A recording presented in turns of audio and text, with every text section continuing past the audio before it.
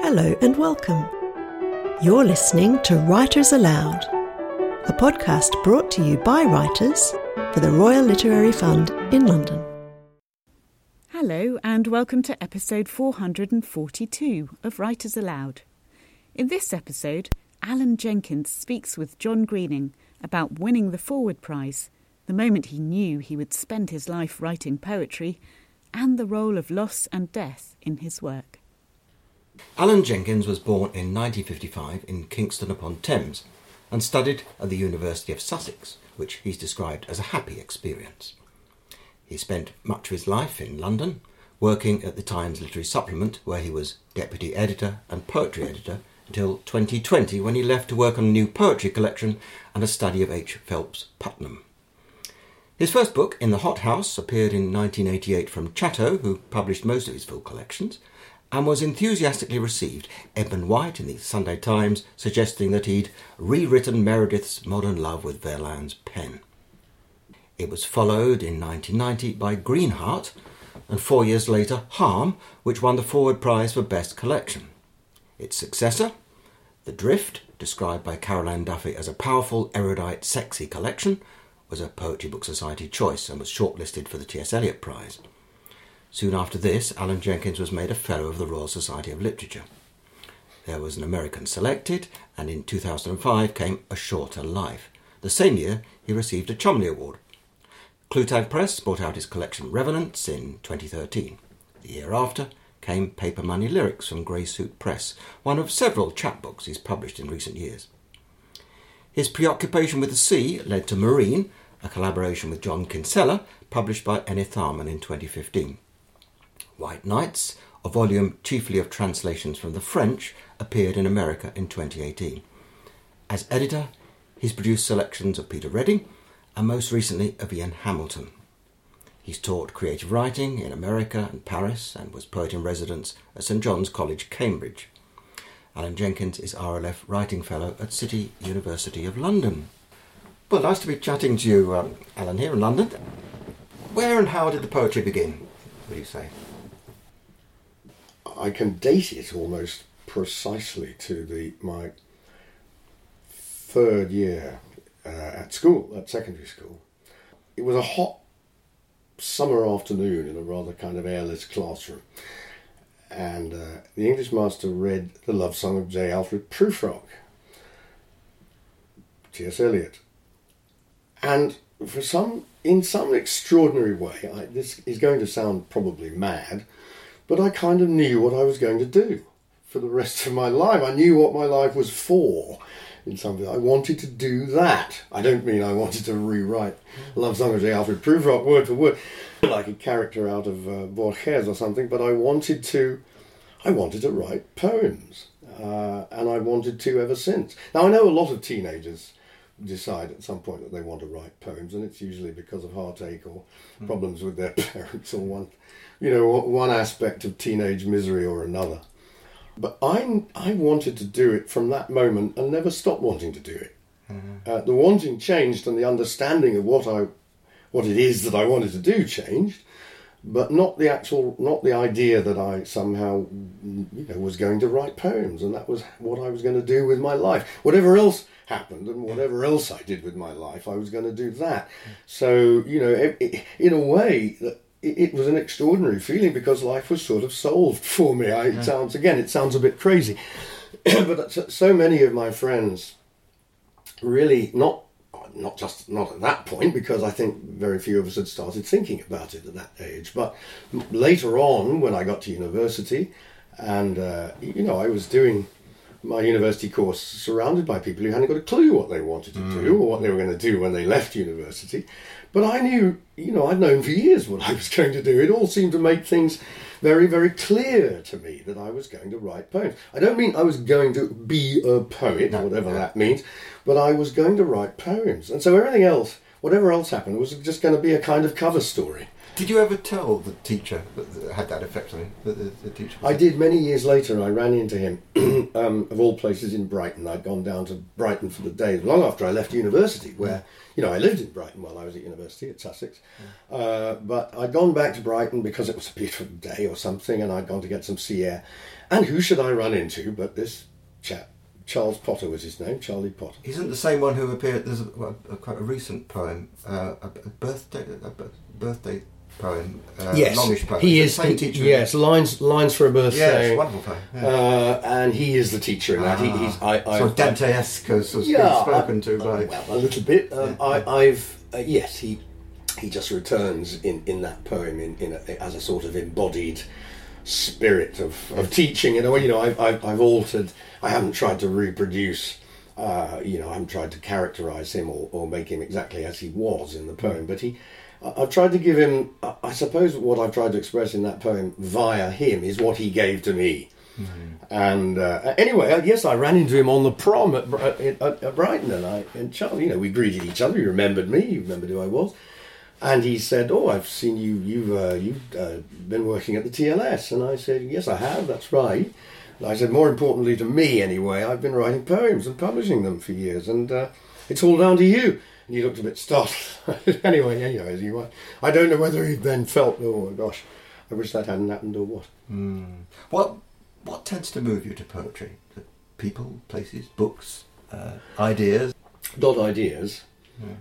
I can rule that one out. I don't think really I've ever thought of poems as either dependent on or a useful way of conveying ideas as such, what I tend to think of as ideas.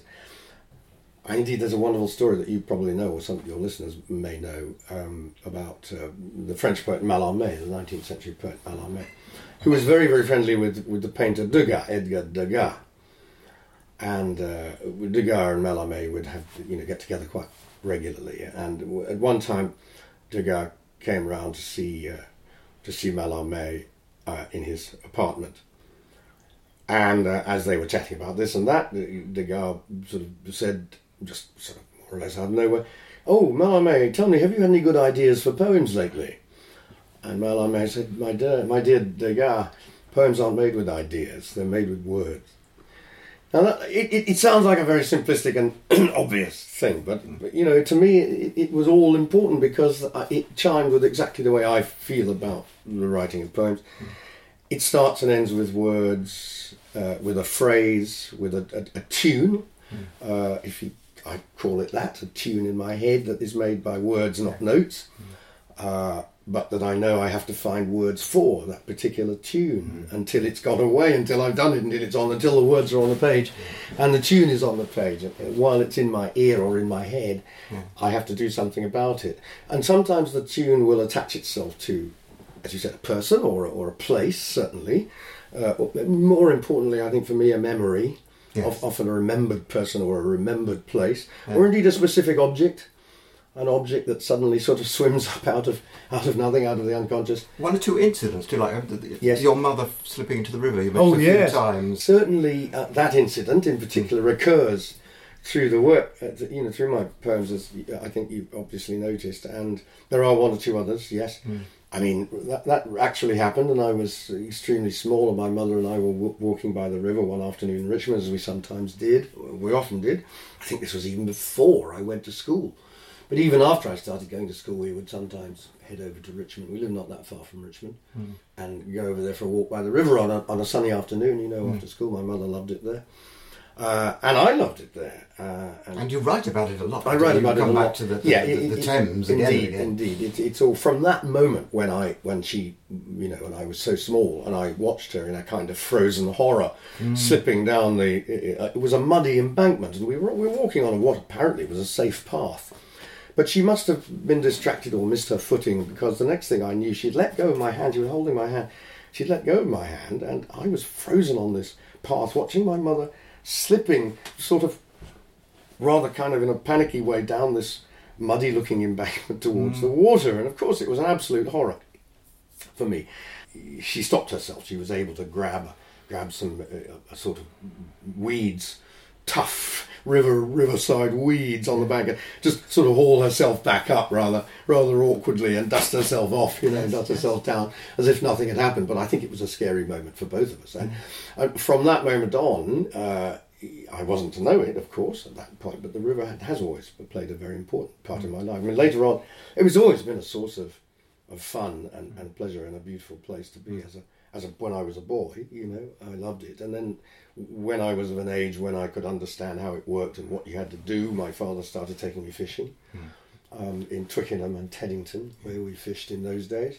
Just thinking about, you had those two early Chatto books, very distinctive covers they've got in the Hot House and Green Heart. How do you look back on those now? Well, I'm glad you like the covers. I was able to, the Chatto were really fantastically good to me in those days. I was able to choose the covers myself. They would actually say, is there anything you've got in mind for the cover of this? And in both cases, I had very, very strong something in mind. I knew exactly what I wanted on the covers of those books, and I was lucky enough to be able to have them. I think there are poems in there in both books, and particularly in the first book, that I would now, it's 25, 30 years later, and I wouldn't now try to do anything about them, but I wish perhaps that I had maybe written them a little bit differently, or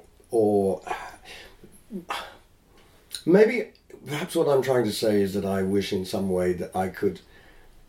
I wanted to write them, as it were, I wanted to do the poems that I wanted to do then, but knowing what I know now and being able to having that much more skill, or a little bit more skill, in being able to convey what I hoped or wanted to convey. I mean, they're very, I would say they were quite rough and ready. And they're quite formal, though. I mean, even from the start, there's rhyme and meter in there. Yeah, there's rhyme, not so much meter. I mean, the meters are very, very, very varied, variable. I mean, there is some meter. As in a lot of English so-called free verse, in English free verse, not American free verse, but as in a lot of English free verse, there is a submerged iambic pentameter. There is a submerged iambic beat going on, not always pentameter, obviously, because some of the lines are very long, some of them are very short. Edmund White, whom you mentioned, was very, very, very flattering, nice about the book, said to me when he first read them, he referred everything to music, Edmund. Music was his passion, really, and he refers everything to music. And he said, you have this way, you really drop a flat very beautifully. And I didn't know that I'd been dropping flats, but I knew what he meant, and yes, this is, I think, what I meant, what I was really talking about when I referred to the tune that I hear or heard. It was a very different kind of tune that I heard in those days. Perhaps that's the kindest thing I can say about myself. I heard a different music, and I tried to write that music, and now it would be a very different kind of music, and it is a very different kind of music. But I don't think I'm not, as I say, horrified or too ashamed. There are one or two poems that I probably wish I hadn't published. I mean, the music apart, Michael Hoffman said of your poem, I'm not quite sure when he said this, but he said, you write poetry at a pitch of risk and candour one doesn't often see these days. Is he right? And does it become more difficult to do that? He said that about Harm. Did he? Right. Which was the next book after the two we were talking about. Which was my third book, yes. That was actually a comment he made about Harm. And I think, again, I was delighted and gratified that he'd heard that or seen that. And I was certainly aware that, again, to use this music metaphor, I was hearing a different music when I wrote that collection. And it was a riskier collection in the sense that I suppose I felt that I was walking more naked than I had done before. I was discussing, or I was writing about things that were very, very acutely personal to me, that had come more or less directly out of my own personal romantic history at that time. Yeats talked about sex and the dead being the only worthwhile subject. Sex and the dead, that yes. may apply perhaps to your... Well, yes, I suppose possibly. In a way, it would apply just as much to my first book, which was certainly, the death aspect. We took up the sort of last third or quarter of the book, and all the poems in that part of the book were about my father dying and my father's death. And it wasn't terribly personal. It certainly wasn't autobiographical, although it was thought to be, and I was read or reviewed anyway as if I had written about my own history, and I hadn't. I'd written a lot about what I'd noticed going on among my generation, in my generation of young people, which of course there was a lot of sexual liberation, and there was a lot of promiscuous sexual activity in my generation, and people, the people I was at school, the people I was at university with in particular, and afterwards, and the people I first went to work with. I don't mean they were all, jumping in and out of each other's beds, but sexual liberation was something that I, at the time, thought of as a kind of... it was clearly a boon, it was clearly a plus in so many ways, and I always thought of it as something that my generation had been given as a sort of sop. We had been given sex so that we didn't get politics, and suddenly you could have everything, including a lot of fun. Yeah, you actually have fun with the poetry, even when you're writing about bleak things. That's one of the things I like about your work. With the rhymes, yes. The rhymes are very playful, and it's an important part of poetry. It should be playful, I think, isn't it? Harm also enabled you to buy a boat, I understand. Is that right? Yeah.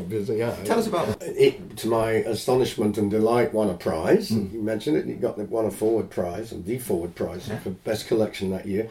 And the prize then was, to me, the very handsome sum of £10,000. I was able to do actually two things when I was given the forward prize. I was able to put a deposit down on a tiny flat and buy a share, not buy the whole boat, but I bought a boat with a friend. Seems appropriate because there's a maritime preoccupation in the book. Yes. I'm not a brilliant sailor, but I've always loved actual boats. I just love the feel of them, and I love being on them. And that comes out in the writing, and it continues into the next book, The Drift 2000. Yes, sea imagery. Probably even more so. I Yes. think I sort of let go on the boat thing in that. But there's also a kind of sea change, I think, in the writing, in a sense. Is it uses big formal structures, and there's a kind of new depth of seriousness, I think. Not that they weren't serious before, but do seem to go to a different level. It's very nice of you to say that. I hope that may be true. Yeah, and there's lots of family in there. Yes. There's some lovely poems, particular favourites of mine, that one called Patience, about your grandmother. And that wonderful poem, A Short Straw. Could you tell us a bit about that? The Short Straw is about my closest university friend, a man called Keith McCulloch, who I met on the very first day I was at university. Feeling a bit shy and sort of out of things and wondering how everything was going to work. And lo and behold, I was in a queue for a coffee or something in the common room at our college, our school, and I got chatting to this chap who seemed like, let's say he looked not like the common run of people who were milling about in the common room at that time, with all the sort of hippie hair and the velvet gear and and all that sort of 70s, the early 70s look of young people. Keith was rather formally dressed and sort of much neater kind of tenue, with short hair and a very, very sharp and, I would say, almost hilarious, but very pointedly ironic manner. And I just took to him. And he must have taken to me because we became, I think, almost inseparable. We all shared a house, and those were very happy times for me, because I felt that I was learning. I was learning as much from Keith in some ways, in very deep ways, as I was from any of my tutors. I don't mean that as insultingly to my tutors, who I think were absolutely wonderful, and I look back on them with extreme respect and love for some of them, but I was learning a lot from Keith too, just by being around him and talking to him, and that comes over in the poem, which is another elegy, of course, because he died. Too soon. He died very, very, very young, 47 or 48, some absolutely horrible, incurable disease. And the title is a quotation of something he said. He said when he got his diagnosis, I was told this, his wife told a friend, and the friend told me that he'd been given this awful prognosis. I should say, he was told he was going to die, well, certainly before he was 50. I think he was probably about 45 when he discovered he had this illness, and he said, it looks as if I've been given the short straw. It sort of carries on actually into your next collection, which is called A Shorter Life. A Shorter Life, That's yes. from 2005. Yes. I think you said that was your favourite collection. Yes. Again, elegies. Focus on your mother, especially that Yes. river fall. And there's a terrifying poem about Ian Hamilton. Well, Ian was a sort of very, very significant person in my life. I mean, a really profoundly important person in my life in sort of quite shadowy background ways. He was the first living poet whom I had read in a little selection of his poems at the back of that very influential anthology, The New Poetry, the A. Alvarez anthology. I devoured the book. I read all the poetry in that book with some absorption. And I really absolutely loved the poems at the back, right at the back of the book. I think he was actually the very last poet in the book, included in the book. The Visit, was it? That was his big book, The wasn't Visit was his first book. That didn't actually come out till 1971. Oh, did it not? Right. But the poems in it had been appearing very, very gradually and sparingly throughout the 60s. And by the mid-60s, he was a very surprisingly influential figure. He edited this magazine called The Review, which was famous at the time for its sort of stern judgments and extremely severe standards for what Ian and his cohort of fellow editors wanted poetry to be, and they were pretty dismissive about people they didn't rate, So Ian had sort of made himself, partly through sheer acuity. He was a very acute critic. Yes. It was his criticism that really, I think, got him noticed long before his poetry. Yeah. And he was a very acute and, I say, sometimes very severe critic. And this, I think, was felt to be a very important element at the time of poetry activity, poetry culture, if you like.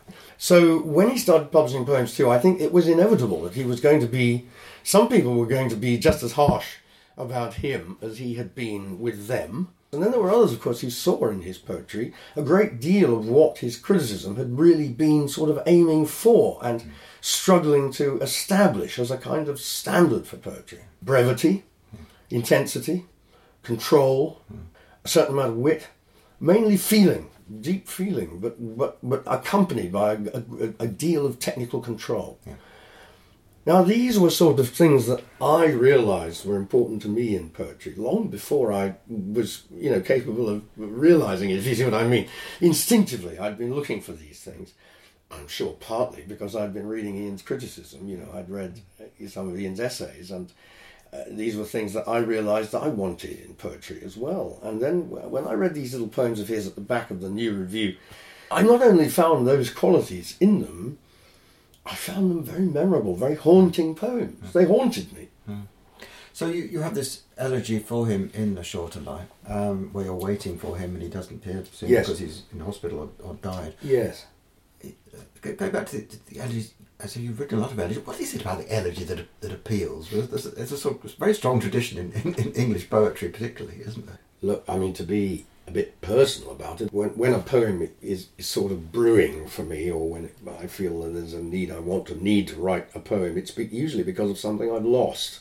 Ian, I'll say a little bit more about Ian, if you don't mind, because his criticism was important to me and his poems were very haunting to me. But then I got to know him, and I got to know him really by the sort of accident of going to work at the TLS.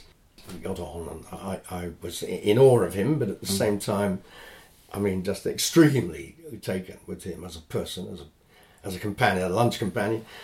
And he obviously didn't, he wasn't too alarmed by me, and we started meeting on a pretty regular basis, and we have drinks in the evening and sometimes dinners, and lunches went on over the years until that very, very, very last sad occasion, when we had arranged to have dinner one evening, and I went to the appointed place, our usual place, and waited and waited and waited, and he didn't turn up. Sure enough, I eventually came home. I realised that he wasn't going to show, came home, and then it was only an hour or so later that I got a phone call from his wife, now a widow, to say that he had died that very evening, that very night. He had been taken rather suddenly into hospital that afternoon and had died the same night. Oh, it's a very fitting tribute, the poem you wrote. You've answered my question really about time at the TLS, because obviously it contributed. I was going to ask, did it contribute to or interfere with your writing life? It obviously did contribute to it, but yes. any day job is a problem if you're trying to write, of course. Especially if you're surrounded by books. Yes and no. I mean, to write poems, you do not need to sit all day. And I don't mean, physically, you don't need to do that. Obviously, you don't need to do that. But I don't understand this business of having all that time and freedom. Hanging around the park, as like it is. Hanging around the park. Having all the time and freedom in the world. Who needs that to be able to write something? I think the opposite has helped me. That not having all that much time and feeling a pressure in the opposite sense of having to kind of get something down or get something done when it was so pressing that it had to happen.